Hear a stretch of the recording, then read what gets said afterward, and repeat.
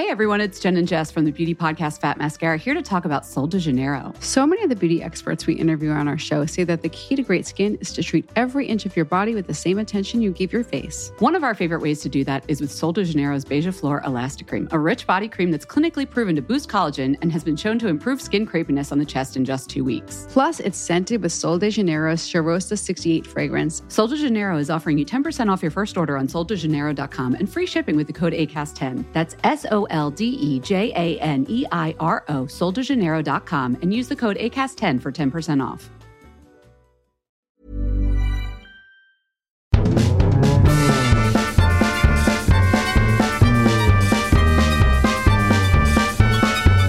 Hej. Hallå! Svanberg! Blankens. Nu ska jag beskriva en känsla som jag tror att du förstår. Man vill någonting väldigt mycket. Till exempel ha ett jobb. Att någonting, en specifik viss sak ska hända. En lägenhet som man hoppas kunna köpa. Eller ett hus. Och jag befinner mig, och det är så här nästan, men det kan bli så. Man har liksom i huvudet redan inte kunnat hålla sig från att leka med tanke på att man har det där jobbet med den där nya lönen och sakerna man kan unna sig. Man har liksom nästan flyttat in i det där huset och man har börjat tänka på vilken snygg matta man skulle kunna lägga på det där golvet. Och att man ska kunna dricka sitt glas vin på den här platsen och så.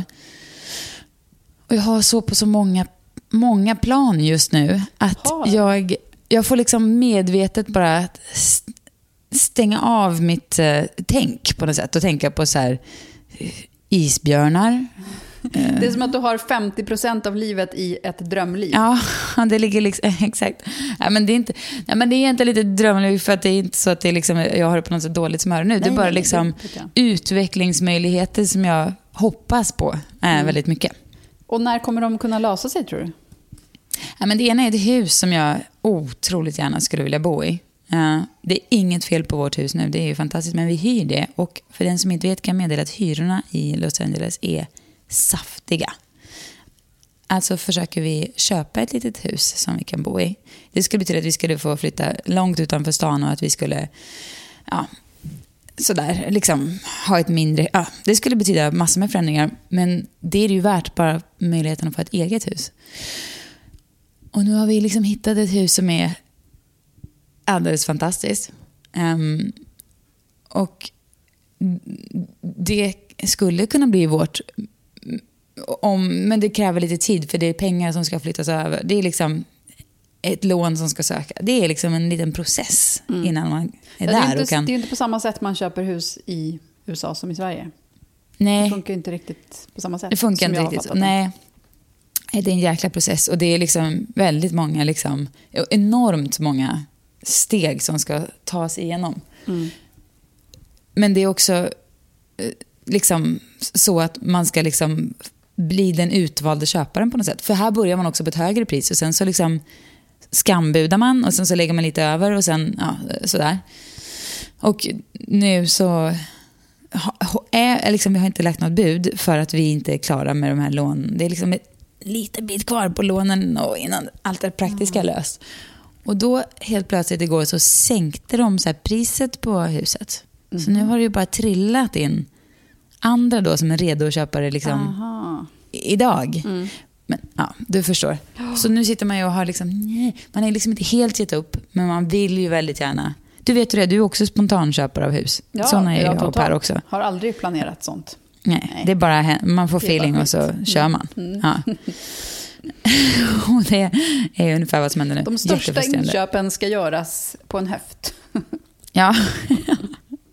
Men allvarligt talat, alltså det är klart att det skadar ju inte att tänka efter lite grann, men man har ju ändå någon slags grundkunskap om vad man behöver och vill, eller hur? Man är inte bara helt liksom ut och liksom tar något. Ja, man liksom känner ju oftast på känslan när man är någonstans om det känns rätt.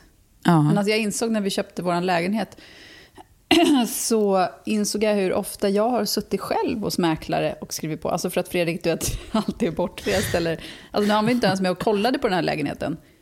Men då kände jag mig ändå ganska så här väl förberedd för att För den här gången hade vi då, till skillnad från tidigare impulsköp, ändå gjort en så här kravlista på det här är vi ute efter, det här kommer vi inte vika från. Så att det kändes ju väldigt genomtänkt. Och i moget. Eller hur? Väldigt genomtänkt om man jämför med hur vi annars bara... Men då känns det som att Fredrik också lever mycket efter happy wife, happy life-principen. Ja. Det berättade jag för min styvpappa igår som är här alltså på. Att Per är också verkligen en happy wife, happy life man. Alltså, det är inte så att han är helt menlös, men han vet nog på något sätt. Det blir ganska bra om jag... Plus att han vet ju också att om jag får hålla på och bestämma och domdera, då slipper ju han. Alltså då kan han ta att det inte kanske blir exakt som han vill ha det. Det är ju en sån himla bekvämlighetsgrej det där också. Ja, exakt. Men det är inte som att du har så här, det är inte heller så som att man har lägre krav än vad de har. Nej. Så de vet väl att man... Att det kommer bli något bra liksom. Men de kanske kan vara lite mer så här... bryr sig inte så mycket om huset är 60-tal eller 70-tal. Men att man själv kanske jättegärna vill ha ett 60-talshus. Och de vet att det blir bra vilket som... eller vad det nu kan vara. Men, och då tycker de att det kan vara värt att vara lite lös med sina liksom förhoppningar. För att de tänker att då slipper man också massa jobb.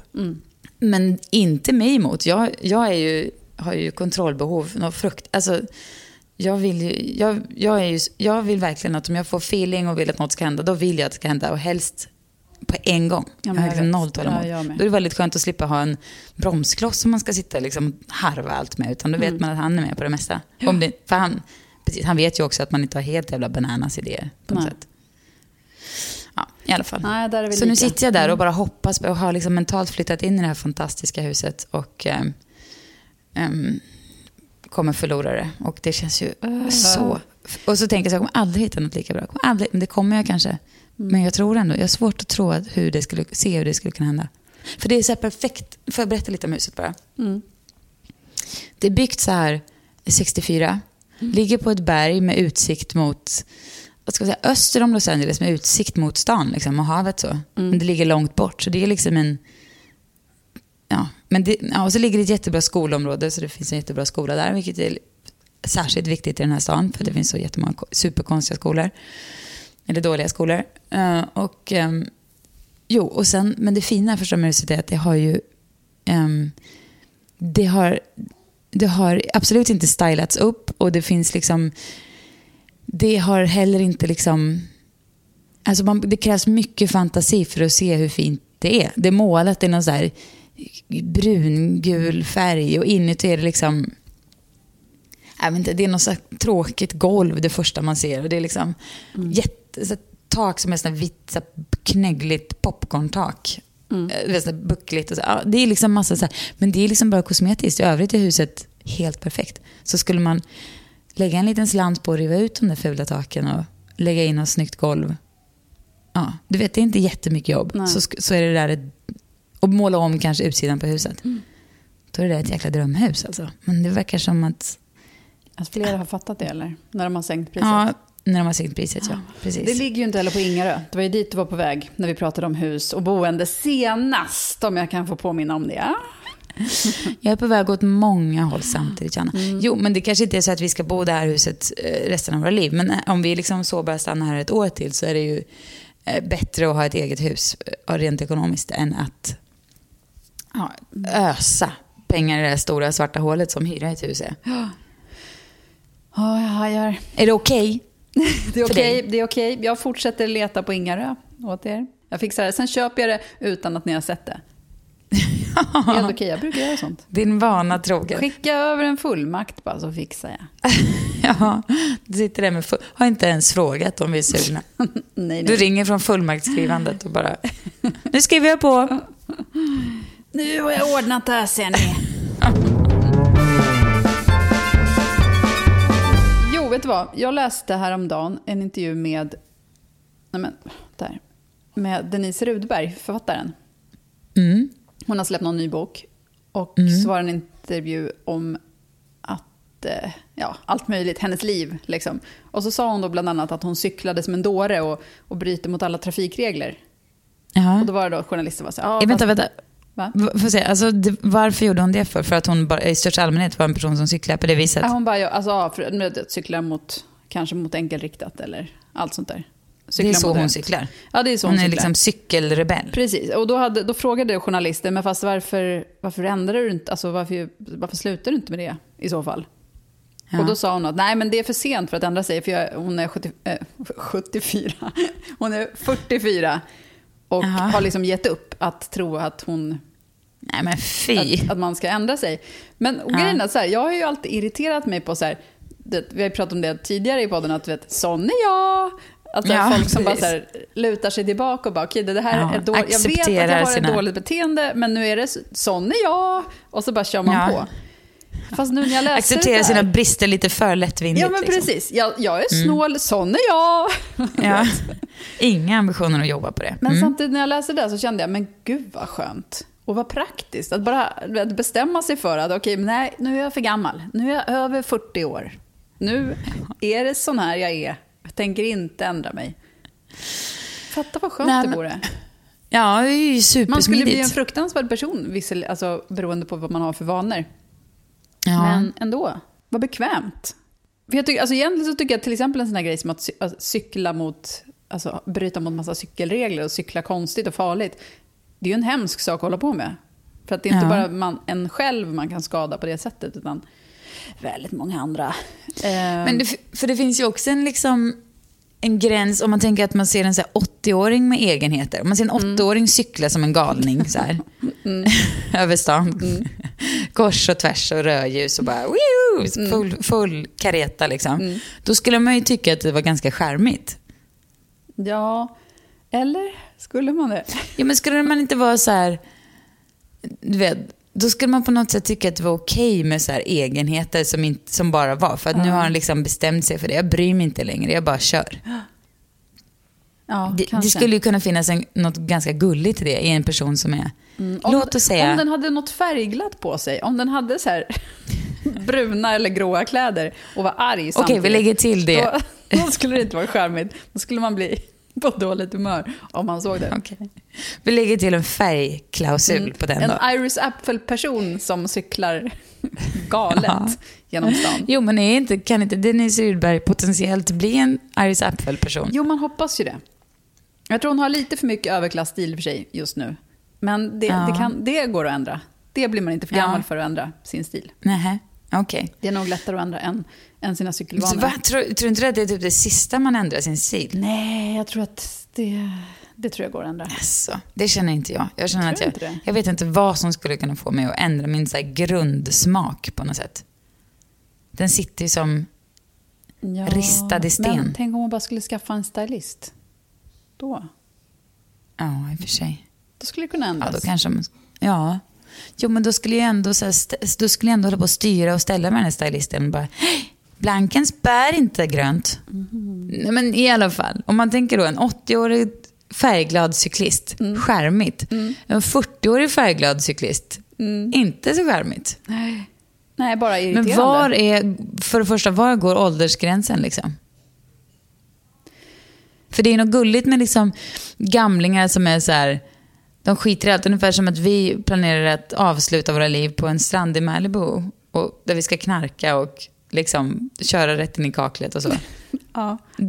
Det känns ju charmigt. Det känns charmigt, absolut. För att då har man liksom bara, nu kör vi liksom. Men det är kanske lite där Dennis Rydberg är inne och liksom har påbörjat också. Men hon håller sig på en cykel i Stockholm och bara... Jag känner att det kan vara... Hon är lite prematur i sitt... vi bara kör liksom, beslut. Precis. Man kan inte... När man är 40 så det låter det mest som man är bakåtsträvare. Är man liksom... Jag tycker att hon skulle kunna lära sig att cykla Nybrogatan åt rätt håll. Alltså Nybrogatan är ju en enkelriktad gata. Jag kan tänka mig att hon cyklar den åt fel håll. Men det skulle jag i och för sig också jag kunna göra. Men... Ja, det skulle jag med, skulle jag säga. Men jag har slutat cykla i stan sedan jag var i en cykelolycka. Jag cyklade inte på något konstigt sätt då. Jaha, var det med en cykelolycka? Nej, men det var en bilist som hade parkerat, eller som stod och så bara öppnade sin dörr, du vet. Helt utan någon koll på resten av världen. Förvarning. Och jag flög över. Fy vad läskigt, det är typ min mardröm. Ja, men så himla hemskt. Alltså hade det kommit en bil i mötande, då hade jag ju bara du vet, först flugit över den här killens dörr typ och sen blivit mosad av kommande bil. Vilken ganska härlig känsla och go är i och för sig. Köra en volt genom luften bara poff. Sen är det svart liksom bara. Du pirrar ju säkert i magen även om det är liksom det menar den fysiska sensationen är väl fortfarande där. Som att man skulle åka berg- och dalbana. Att det blir liksom det är ett pirr som känns kul som man och sen Fy, vad sen är man körd. Är det din närmsta döden upplevelse? Vet inte. Kanske. Jag tror att min närmsta var en gång när jag tror att jag tog en överdos. Ja, precis. Nej, men jag skulle stryka. Och då så hade det läckt ut vatten på tvättstugegolvet. Jag var hemma när jag var tonåring. Hemma hos min mamma. Och alltså, jag kan ha missuppfattat det här eftersom jag är kratta på att förstå till exempel hur elektronik och ström och sådär funkar. Så jag har kanske gått hela mitt liv och trott att jag var nära döden medan jag i själva verket absolut inte var det. Men då så åkte liksom den här sladden ner i vattnet som hade runnit ut från tvättmaskinen. Och så på något sätt så vet jag inte varför jag tog upp det. Alltså jag skulle ta upp sladden och på något sätt hade den blivit strömförande. Och exakt samma sekund som jag tog upp den så släppte jag den här metall tvättbräda eller vad säger man? Det var en sån här diskhol liksom, i metall som var i tvättstugan. En sån här tvätthol liksom. Är du med? Precis när jag tog upp den här sladden, alltså en mikrosekund innan hade jag släppt den där metallgrejen. Så jag fick ju jordens stöd så bara boff, så att jag liksom hoppade till. Men hade jag hållit i den här metallköret, då hade den väl gått genom kroppen. Jag hade kanske inte dött, vad vet jag. Men det kändes som att jag skulle gjort det. För det var inte lite som det blev. Alltså du vet, det var så att det bara... Hade jag varit med i en tecknad film hade mitt hår stått rakt upp och varit svart, om man säger så. Usch, det är så skört livet. Det känner man ofta nu för tiden, tycker jag. Ja, när man tänker på det så är det ju otroligt liksom alla potentiella döds liksom traps man skulle kunna kliva in i varje dag. Det är ju större risk att man dör än att man överlever en vanlig dag. Alltså allt som kan ramla ner från himlen. Allt som kan komma åkandes mot en. Allt som kan gå fel i kroppen bara. Ja, bara det. Man får vara glad för varje grej i kroppen som faktiskt funkar. Ja, det är ju liksom... Inte bara glad, man även så här amazed, vill man säga. Ja, helt... ja men alltså oddsen att man överlever en dag är ju minimala alltså. Och då lever ändå vi ganska säkra liv. Ja, om man jämför med många andra. Ja, det är inte så att man är liksom i utkanten av Rio de Janeiro och är knarksmugglare, precis. Men jag skrev ett blogginlägg om jag hade en så himla härlig dag häromdagen i söndags med familjen och påminde om att vi alla har så mycket att vara tacksamma för och att man måste liksom tänka på det varje dag och sådär. Och då var det någon förstås som kommenterade, alltså för det är alltid det när man skriver sådär, men jag har inget att vara tacksam över. Och det är ju så sorgligt att det är så. Och då var det en som kommenterade som var liksom helt ensam i livet, liksom inga föräldrar, inget. Alltså du vet, bara en jätteensam person. Och som kändes sig inte alls särskilt tacksam, som inte alls hade mycket att vara tacksam över, tänkte hon.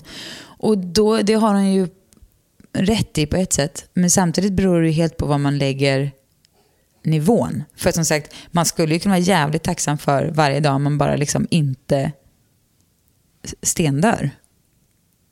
Så finns det en anledning att vara tacksam. Men å andra sidan, känner man sig deppig är man kanske inte så jävla tacksam för det, för då är inte det så mycket att hurra för. Nej, men det är väl, ja. Och så alla har ju någonting att vara tacksam för. Men, fast just familj är väl kanske inte... Nej, men jag fattar om man känner sig ensam och så. Att det är, eller om man är ensam. Att det är liksom svårt att det inte är så jävla superpeppigt. Liksom, utan att då blir det jul ensam i år igen då. Hemskt ju. Men å andra sidan, om man ser så här att... alltså att här har jag fått en så här osannolika flyttet. Att just den här lilla jävla spermien från min pappa mötte det där ägget från min mamma. Det är ju ofattbart osannolikt. Alltså inte bara just de 2 äggen och spermien möts, utan också att föräldrarna möts, att de bestämmer sig för att ligga med varandra, att inte pappan liksom... Det är så otroligt, extremt låga odds att man ska bli till överhuvudtaget med allt som skulle kunna göra att det inte... Jag menar, sliding doors, du vet, så att det bara... Nej, det inte blev så. Och så då kan man vara tacksam för det, att man fick det här livet till att börja med. Och sen om det mesta känns deppigt och tråkigt i det, då kan man ju i alla fall vara tacksam för att man faktiskt fortfarande får leva och att det finns. Och börja därifrån på något sätt. Okej, men vad... Alltså jag tänker bara nu, för att jag tror att det är väldigt svårt att sätta sig in i en situation och vara helt ensam när man inte är det. Men det betyder ju inte att man inte kan få resonera kring det, eller hur? Eller är det bara sådana som är ensamma som får säga... För då kan man säga, men du vet inte. Men jag tänker ju från ett utifrån perspektiv att är man extremt ensam så finns det ändå någonting för att vara tacksam över. Och att man kanske ska börja där. Om man är extremt ensam då kanske man... Ja. Jag tror att det är en så mycket inställningsgrej. Det är klart att det är lite olika, för att en annan person som hade varit precis i samma situation hade kanske inte känt på det sättet. Alltså det är lätt att säga om man sitter och har en familj. Alltså jag förstår att det kan vara en superjobbig grej och att det verkligen kan vara någonting som man känner att livet känns sämre av att inte ha eller något sånt där. Ja, jag kan också tänka mig att det är en situation som är svår att ta sig ur. Alltså, var börjar man på något sätt? Ja, precis. Men det finns ju också massor av personer som inte har familj som är superlyckliga med det. Ja, precis. Och jag kan tänka mig att man kanske skulle någonstans börja med att öva sig på. Jag säger inte att det är den egna personens fel att man är ensam. Men däremot kan ju ensamhet säkert göra att man blir liksom lite krympt i sitt sociala liv och i sin personlighet på något sätt. För att man blir liksom lite... Man har inte så mycket att öva på och man blir lite rädd och blyg och sådär. Men en sån sak kan man ju faktiskt aktivt ta tag i. Man bestämmer sig för att idag ska jag liksom prata med 10 personer och jag ska vara supertrevlig och charmig. Alltså, på något sätt så kanske det kan göra att man påverkas av sig själv och att man leder till nya relationer och sådär. Jag tror att man kanske måste vara ganska så här aktiv i sitt beslut att ändra en sån situation. För det finns ju tusentals ensamma människor och alla de här ensamma människorna skulle ju kunna hitta varandra. Jag tror så här att om man känner sig ensam och liksom ledsen och över sånt där, så tror jag att ett sätt att komma ur det kan vara att se bortom sig själv. Alltså om man ändå har liksom någon sorts grundtrygghet i, du vet, hem och jobb och sånt där, att lägga fokus på något annat, att kanske, du vet, engagera sig i någonting som hjälper andra, att det kan ge ett mervärde till ens eget liv också, fast man gör det genom att hjälpa andra människor. Och det finns ju ett otroligt behov av just nu. Ja, alltid egentligen. Men... Så är det ju nog, absolut. Men det är ju bara att man ska komma dit då. Då kan man ju inte liksom... Ja. Då kan man får helt enkelt, även om man har anledning i världen att tycka synd om sig själv och tänka att man inte har något, så får man sluta tänka så. Man får tänka, jag har visst mycket, jag har ett jävla liv och ja, det kanske är synd om mig, men let's not fokusera på det, utan låt dem oss istället fokusera på hur jag vill att mitt liv skulle vara. Och så börjar man jobba däråt. Men jag känner alltid när man säger såna saker, så låter man så jävla check, som att det vore så lätt. Ja, men jag vet. Det är helt hemskt. Alltså. Ja, för man skäms när man säger det. För att ja, precis. Så himla lätt att säga. För man har ju inte en jävla aning liksom. Men å andra sidan så kanske det behövs ett naivt perspektiv för att säga de sakerna. För om man är där själv kan man ju knappast säga det. För då har man inte i sig och förmågan att tänka så. Det är ju svårt det där. För att även om man är i en sån här situation så kanske man vet vad man borde göra, fast man pallar inte. Och sen tror jag också att, nej, exakt. Men så det är väl liksom en del av problematiken, men man kanske får vara super pragmatisk och bara göra en plan och bestämma sig för olika saker. Och så gör man det och sen så kanske det går lättare med tiden. Men jag tror också att de personerna som är ensamma, de kanske tror att alla andra har ett så enormt rikt socialt liv. Men så är det ju inte heller. Det är ju inte så att man varje dag bara tar en timmas långt samtal med sin bästa vän i telefon. Alltså, herregud. Verkligen jag tycker inte. att man alltid tror att alla andra har det så otroligt mycket bättre och roligare. Ja, men det är konstigt ju. Eller man tror att alla liksom bara är hembjudna på middagar hela tiden. Vet du vad, på tal om det, vet du vad jag har kommit på? Nej.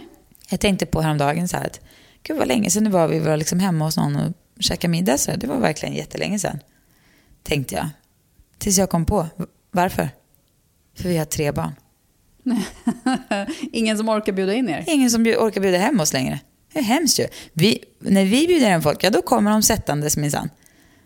Men det är ingen som bjuder hem oss. Och det fattar jag. Det är ju svinjobbigt med liksom 3 unga som ska klättra på väggarna och utfodras och liksom nattas om man är sen och sådär. Men jag vill bara säga att vi kommer sköta det snyggt. Bjud hem oss. Vi lovar, vi kommer ta det. Vi kan till och med leja bort 1 eller 2 barn. Det är inga problem. Bjud hem oss, snälla. Ja, men det är trist när man inser sån här, alltså just när man kommer i en sån här period bara, okej, vi har haft en massa middagar. Varför är det ingen som bjuder oss? Eller vet, vi har tagit en massa initiativ till att träffas. Varför är det ingen som frågar oss? Nej. Det bara, ja, men, precis. Och det där är så lustigt, för det tror man ju att man själv tänker.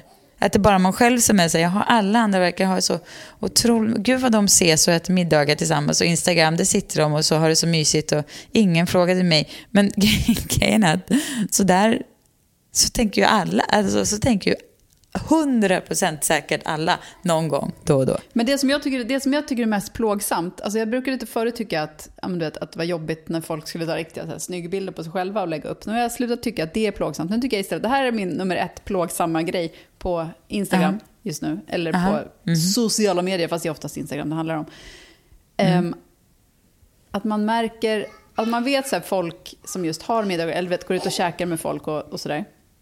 Men det är bara ibland de lägger upp bilder på det. Och då är det alltid något så här lite skrytigt med. Eller du vet, man förstår att de vill så här, att de omedvetet men ändå medvetet försöker bygga sin egen image på vad de lägger upp för bilder. Exakt. Det där har jag tänkt mycket på också.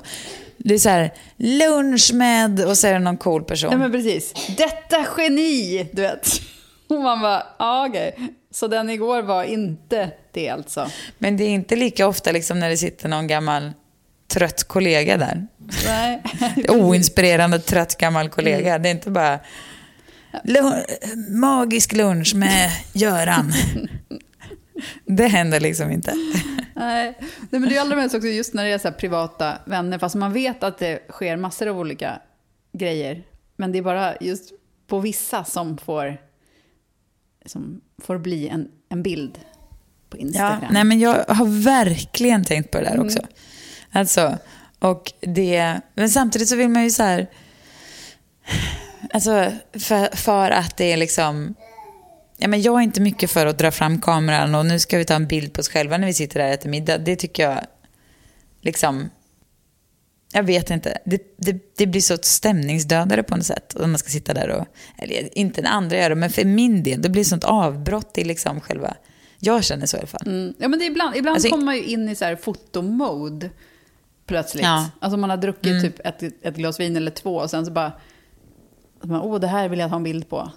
Men oftast så glömmer man ju bort det. Ja, men om man får feeling och är med någon kompis och är man lite småfull och det blir kul och så. Det är ju en sak. Men just den här lunchen, när man råkar äta lunch med någon cool person. Man måste ju komma ihåg att varje Instagram-bild läggs ju upp för att man vill säga någonting. Ja, man kanske tror att man vill berätta vad man åt för lunch. Men det är ju så mycket mer än så man vill berätta. Man vill ju berätta att man var på en cool restaurang, att man åt nyttig mat, att man är på den här platsen, att man är med den personen. Alltså, ja, det finns ju inte någon tanke med de bilder som läggs upp. Det vore ju spännande att se vad som skulle dyka upp och man bara tog något. Liksom. Men det jobbar ju också för att just de där tankarna har också fått mig att bli mycket mera, alltså jag lägger upp så mycket färre bilder. Bara för att jag är så medveten om sånt där. Alltså ibland så då, till slut så bara skiter man i det och sen så bara lägger man upp någonting. Så det är inte så att jag går omkring och bara, åh nej, vad ska någon tro om jag lägger det här? Det är ju inte så. Men att man samtidigt blir så här, ska jag verkligen ta en bild om jag är på Brillo, du vet. Ja, men nu ska jag till Amsterdam, då kommer jag peppra med bilder. Kan jag tänka mig. Oj. Nu sitter det med en holk. Precis. Så himla holkig kommer jag vara.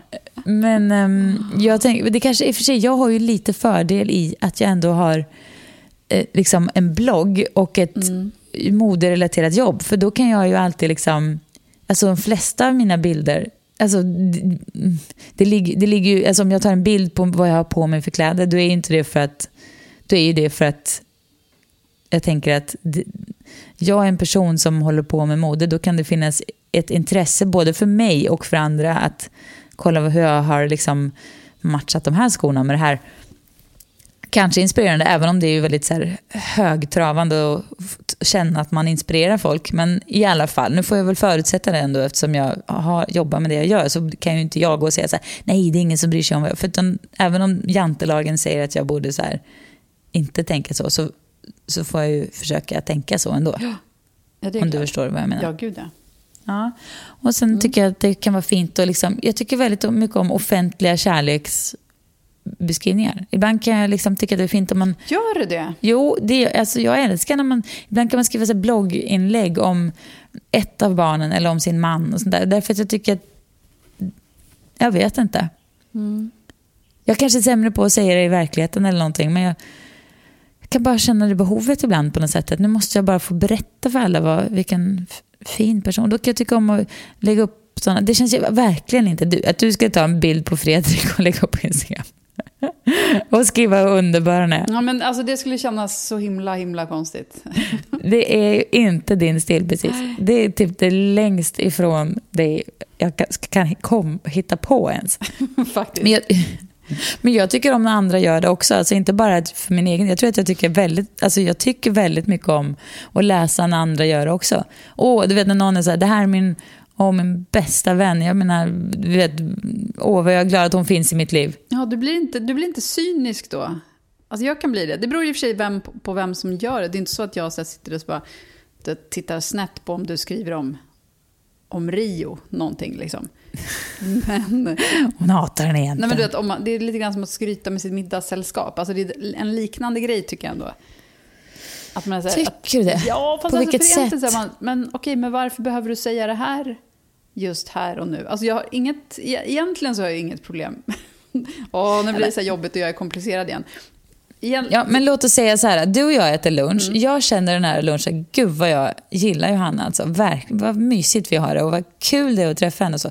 Då kanske det är lite svårt för mig att säga det i själva lunchen och bara, Johanna, jag vill bara säga jag älskar att vara med dig. Det blir jättekonstigt om jag helt plötsligt skulle ta den vändningen mitt i lunchen. För mig. Det skulle jag tycka kändes väldigt naturligt. Ja. Så är det varje dag för dig när du äter lunch. Det är så. Ja. Aha, men jag skulle tycka att det var svårt. Då kanske det blir för liksom, stort känslomässigt grej att bara säga sådär. Jag kan tycka att det är lite svårt att bara säga till Per också. Det kan jag säga bara när jag ska åka flygplan och har separationsångest. Då berättar jag för honom hur mycket jag älskar honom. Allt det jag säger, du vet väl att jag älskar det. Men annars är jag liksom... Jag kan vara lite svår liksom, sådär. Med alla typer av... Jag har svårt att liksom... Men om jag får skriva det i ett mail eller i en Instagram eller i en så, då är det så mycket lättare för mig att liksom få fram det och berätta den liksom, omtanken, den känslan liksom. Okej. Ja, jo, alltså jag kan förstå det, men ja, det beror på. Alltså ibland så tycker jag att det känns... Ibland kan jag tycka att kärleksförklaringar kan kännas som snarare en sjukdomstecken. Nej, men nej, så känner inte jag faktiskt. Alltså, det kan säkert vara så, men jag vet inte vem personen skulle vara. Vem gör det på låtsas? Eller liksom... Ge mig ett exempel på när det känns fake då. Vem och i vilken liksom, typ av ordval och sådär. Ja, men så här, ju mer skvallerintressant en person är, eller du vet, om vi ser typ Pernilla Wahlgren, jag vet inte vad hon skriver. Men du vet, en sån sorts person som får väldigt mycket uppmärksamhet för vad hen skriver. Eller du vet, någon som kanske... Pernilla Wahlgren, jag vet inte varför jag sa henne, men det här är ändå en väldigt nischad grupp av människor. De flesta, om vi tänker så här... Ja, alltså, men fast det finns Charlotta ju i Borås. liknande personer som är okända, men som ändå har liksom en viss stil. Nej, jag vet inte. Jag är säkert bara dum nu. Det är väl superhärligt att folk älskar varandra och vill säga det i sociala medier. Ja, men du måste nog rethink lite grann. Eller måste, men försök. För jag tror, det finns säkert någon som liksom inte alls, som egentligen backstabbar den här personen och liksom bla bla bla, som är falsk liksom. Ja, men det är ju som där liksom, du vet, när folk hela tiden skulle skriva geni eller briljant om saker. Och man bara, nej, det här är inte geni, det är inte briljant. Utan det är bara ett ord som har blivit liksom något som man använder. Ja. Men geni och briljant, det skulle jag inte heller använda i första taget. Jag menar mer känslor. Om jag...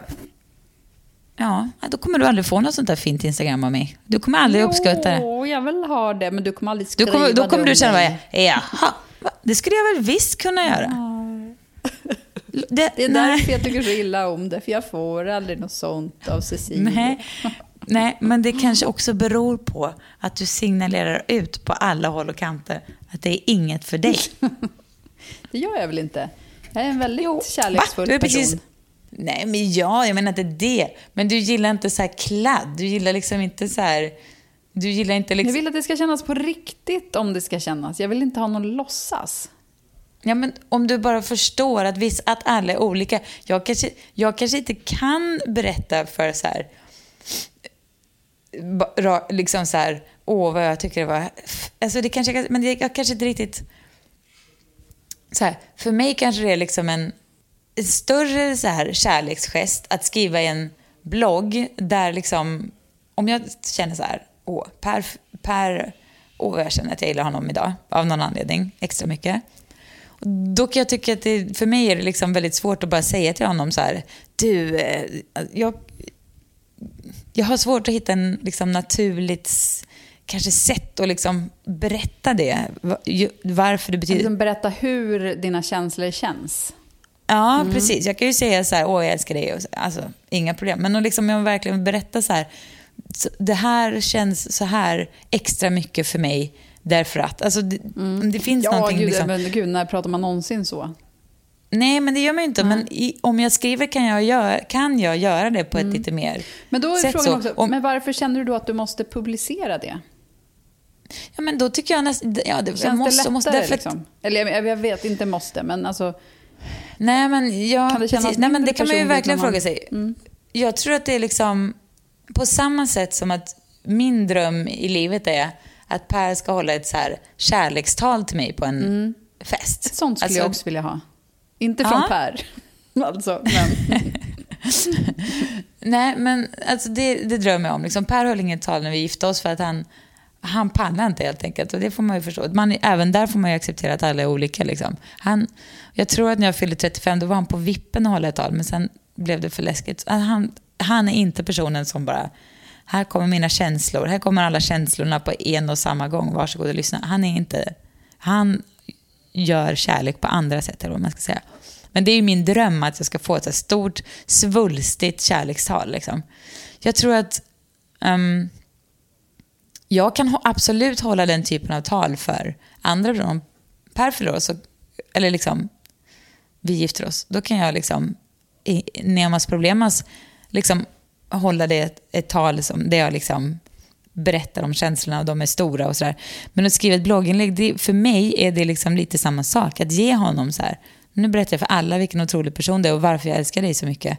Förstår du? Det är liksom av den anledningen, tror jag. Och det kan också finnas därför jag kan göra det ett Instagram. Om jag tar liksom en bild på något eller någon som liksom fångar någonting, tycker jag, som liksom, jag känner så mycket för det. Då kan det vara lite som en liksom hyllning på något sätt. Ja, men jag fattar.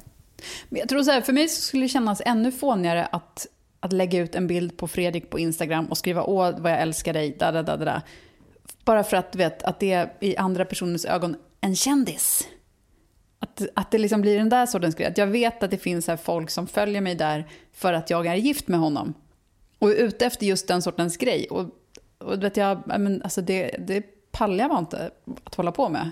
Den sortens grejer. Det är inte därför jag har Instagram och det är inte därför Det är inte liksom för att catera för hans fans liksom. Och det gör hela saken så himla mycket konstigare. Förstår du vad jag menar? Ja, jag fattar. Att den grejen komplicerar det. Bara för att det är en... Jo. Samtidigt spelar roll kokosboll. Alltså... Jo, jag vet. Alltså visst, vad fan spelar det för roll? Vad han... Alltså det är väl inte... Okej, han jobbar med den, men det är väl inget att göra någon issue av. Även om jag fattar att det kan bli så. Men då skulle jag ändå känna som en sån här... Kolla in mig, jag är gift med den här kända personen. Skit i det då. Nej. Det är ju ditt liv liksom. Ja, det är klart det är, men jag vet ju. Alltså... Jag fattar att man inte liksom... Man går väl inte runt och skryter om sin så här, partner. Men det är ändå liksom... Jag vet inte, man behöver ju... Alltså, jag tror inte att folk skulle tänka så. Och skulle de det, spelar roll då. Eller liksom... Ja. Nej, vi får se. Nu vill jag se ett Instagram. Jag vill ha Fredrik i motljus. och du ska skriva en så här... Älskade Gulleponke. Precis. Nej, gud. Alltså den dagen du gör det, då kommer jag tappa hakan, Johanna. Ja, jag ska göra det. Jag ska bara hitta rätt bild först. Ja. Sen vill jag ha en bild på dig med tappad haka. Ja, det ska du få.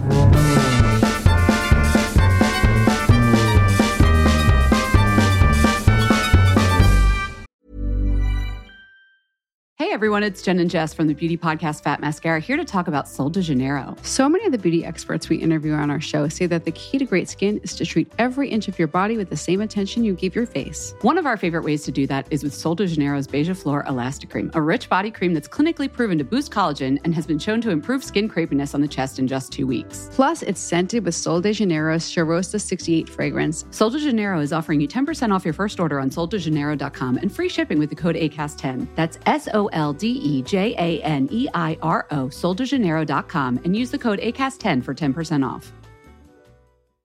Millions of people have lost weight with personalized plans from Noom. Like Evan, who can't stand salads and still lost 50 pounds.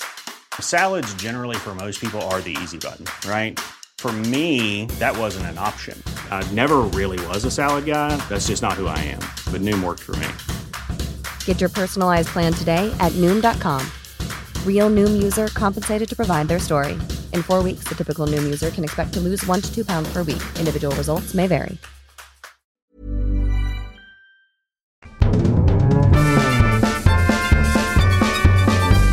Vi pratade lite om inredning här för ett tag sedan. Sen har vi liksom inte riktigt följt upp det. Men ska vi göra det lite grann kanske? Ja, det kan vi prata om. Ja, och då pratade vi om lite så inredningstips och sådär. Och då tänkte jag dels läsa ett läsarbrev, men också komma med några egna små tips och tricks. Men sen så fortsätter vi med det här en till vecka. Så att alla som blir inspirerade idag får nu inse att det här är vår nya poddcirkel, så var det. Och det man kan göra, just det här är ju också kul. För det här skulle jag tycka var en så himla rolig grej att testa. Att om man som lyssnar på det här sen spelar in sig själv när man pratar om att mitt tips är att som en liten ljudfil, så kan man mejla den till oss. Så kan liksom Magnus klippa in det i det här.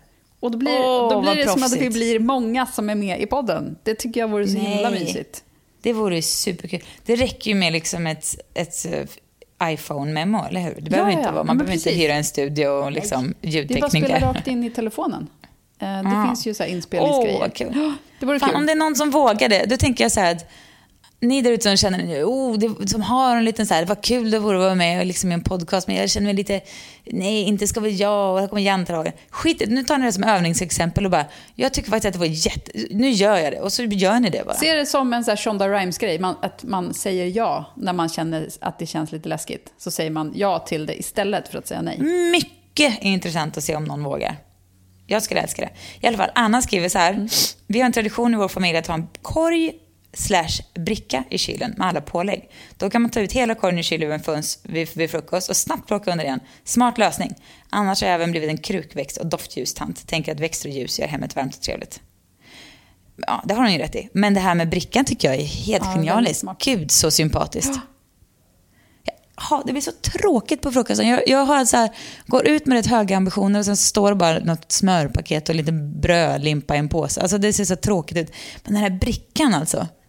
Det gäller att man har en ganska bra kyl i för sig. Men det är ju väldigt smart, för att slippa stå där och liksom böja sig fram och tillbaka och kasta fram saker som man sen ska kasta in igen. Ja. Jag ser också bra för mig att man på den här brickan kan ha en liten skål med cocktailtomater. Kanske lite oliver som bara är där liksom. Så tar man någon då och då. Just det, något som ser lite mer fancy ut än vad man egentligen är. Ja. Så att man kan tro att man har en tjusig hotellfrukost framför sig fast man aldrig öppnar den olivburken. Ja, det tycker jag faktiskt var ett mycket, mycket bra tips. Verkligen. Okej, nu kommer mina saker. Jo, här är en grej som faktiskt har varit... Jag är inte sådär... begriper mig inte på konst. Och har också haft svårt att investera i konst. För att jag blir hellre att jag köper möbler om jag nu ska satsa på saker till hemmet. Någon så här snygg grej. Men däremot tycker man ju det är härligt att ha fina saker på väggarna. Då har vi gjort en sak som har liksom hängt med i ganska många år. Som vi har tagit med. Som vi har här i USA också. Vi gick igenom så här Pers mormors och min mormors och sådär gamla lådor med svartvita foton. Och om man gör det så finns det ju ganska mycket coola grejer där i. Har du tänkt på att vi har på vår vägg så här foto från en maskerad? Ja, men jag vet. Ja. Och den där maskeraden var någon gång på 50-talet i Årsta. Och sen sitter Pers mormor och morfar mitt i den där maskeraden. Och det är en jävla fest helt enkelt. Någon har bränt av en bild mitt i en rungande fest någon gång på 50-talet. Det är liksom folk står på bänken och det tjoas och kimmas och så. Ja, men det ser ut som värsta Hollywood-festen. Egentligen. Ja, precis. Den är verkligen underbar. Och sen så har vi... Ja, alltså det fanns liksom, det var inte den enda vi hade att välja på, utan det finns, om man liksom snokar igenom så finns det ganska mycket. Det behöver inte vara liksom från 50-talet heller, men det kan ju vara, det är kul om det är någon person man känner på bilden, men i alla fall det blir liksom en härlig, och sen en härlig liksom, vad ska man säga, frysning av tiden och historien, och särskilt när det är i det här fallet liksom en släkting sådär, som är med där i röran liksom. Det är ju superkul. Och den bilden då var en vanlig svartvit bild. Den liksom snyggade vi till och så förstorade vi den och tryckte upp på en så här, du vet, tjock, lite fluffig yta. Så den är liksom jättestor. Den är säkert 1 meter gånger 70 centimeter kanske eller något. Det här fotot nu. Det är ju en jättesnygg tavla också. Och väl liksom conversation piece på något sätt. Vilka är det här jag har? Och man kan också fundera på vilka är de andra människorna i bilden. Vad händer med dem? Och, ja, det är spännande bara. Ett mycket enkelt knep för att få ganska spännande saker på väggen.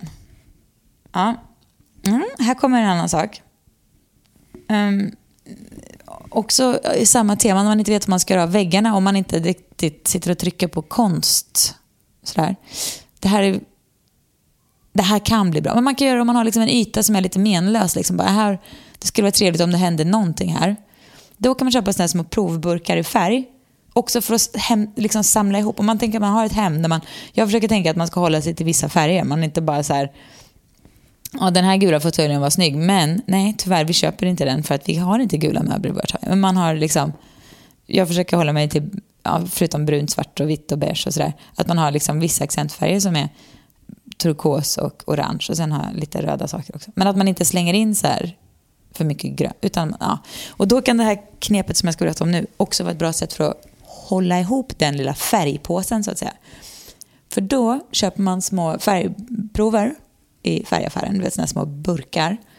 Och sen så har man liksom tråkig, kanske bara en hall eller något, en tråkig väggyta, så målar man liksom streck med de här färgproverna. Man tejpar med, du vet, så här frystejp så att strecken blir helt raka så här. Så målar man en färg och sen bredvid den kanske man gör en lite bredare streck, en annan färg, kanske längre streck, alltså du vet en liten yta på någon meter med bara olika färger som liksom samlar ihop färgerna i hemmet liksom. Eller man kanske bara kör gråskala eller vad vet jag.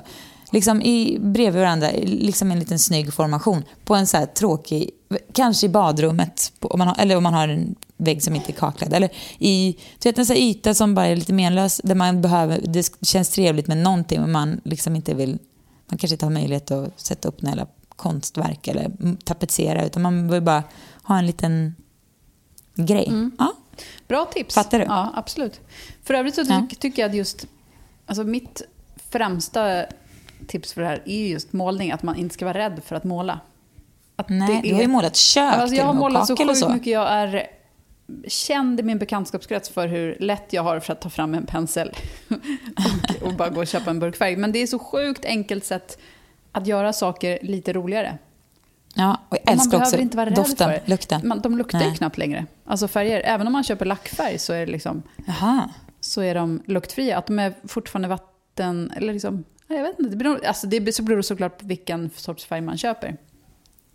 Men målade senast en bokhylla, den luktade inte alls. Så det är lackfärg. Du målar liksom direkt på bokhyllan då, menar du bara sådär? Yes. Men alltså jag har målat till och med, kakel i köket målade jag i vårt förra hus. Jag vet, ja. Och det, alltså det kanske inte blir perfekt överallt. Alltså det beror också på hur noggrann man är. En proffsmålare skulle såklart titta lite snett på resultatet. Och jag grundar ju inte och håller på sådär. Men om man bara har alltså någon sorts känsla för hur man gör och är lite noggrann så funkar det. Ja. Men som sagt, alltså och man behöver ju heller inte vara, det behöver inte vara ens livsommålning. Man kan göra det utan bara Nej, precis. Alltså grejen var, där vi bodde förut, då var det liksom ett kök som man visste att det är inte läge att ta ut hela köket nu. Och det är liksom, det funkar, men jag står inte ut med den här färgen som är just nu. Och jag måste göra någonting åt det. Och då kommer färgen in som ett sätt att överleva några år till. Ja. Nej, men verkligen, det är ju liksom ingen stor investering så. Nej. Men det gör ju stor förändring och inte minst känslan av att... Ja, men precis. Det som jag skulle vilja är ju att måla ett så här schackrutigt golv. Jag har en kompis som har gjort det. Eller de har inte gjort det. De har liksom tagit in folk som har gjort det. Men det är så sjukt fint. Det är ju så himla fint även när det blir sen avslitet. Ja, du menar trägolv som har målats schackrutigt liksom. Ja, väldigt, väldigt så himla snyggt. Jag såg ett annat golv. Jag var en byrå jag hälsade på i Stockholm. Alltså en... Ja. Designbyrå. De hade målat... Ja, precis. De hade målat sitt golv i... alltså det var inte schackrutor, men det var liksom ett mönster som de hade hittat på själva. Det var lite streck och det var lite liksom... De hade liksom tänkt ut något mönster där. Men inte svart och vitt, utan det var liksom naturliga träfärgen. Vissa partier var oljade, så att det blev liksom en mörkare brun mot en vanlig brun. Så otroligt snyggt var det. Det måste jag göra någon gång, känner jag. Det man ska tänka på när man målar, det här är det som jag har lärt mig av mitt målande, är att man ska inte snåla när det gäller penslarna. Nej. Färgen tror jag inte spelar så himla stor roll. Där kan nog billig vara lika bra som dyr. Men just när det gäller penslar så ska man se till att man inte köper de billigaste, för då kommer det bara lossna en massa hår och allt blir fult. Så köp bra penslar som man kan rengöra och sen ha kvar länge. Kul! Maila oss mer förslag på inredningsgrejer. blankensvanbergpodcast@gmail.com. Och spela hemskt gärna in dem så att vi får höra era röster. Underbart! Vår en dröm. Okej, Svanberg, vi hörs snart igen. Du, det gör vi. Hej då!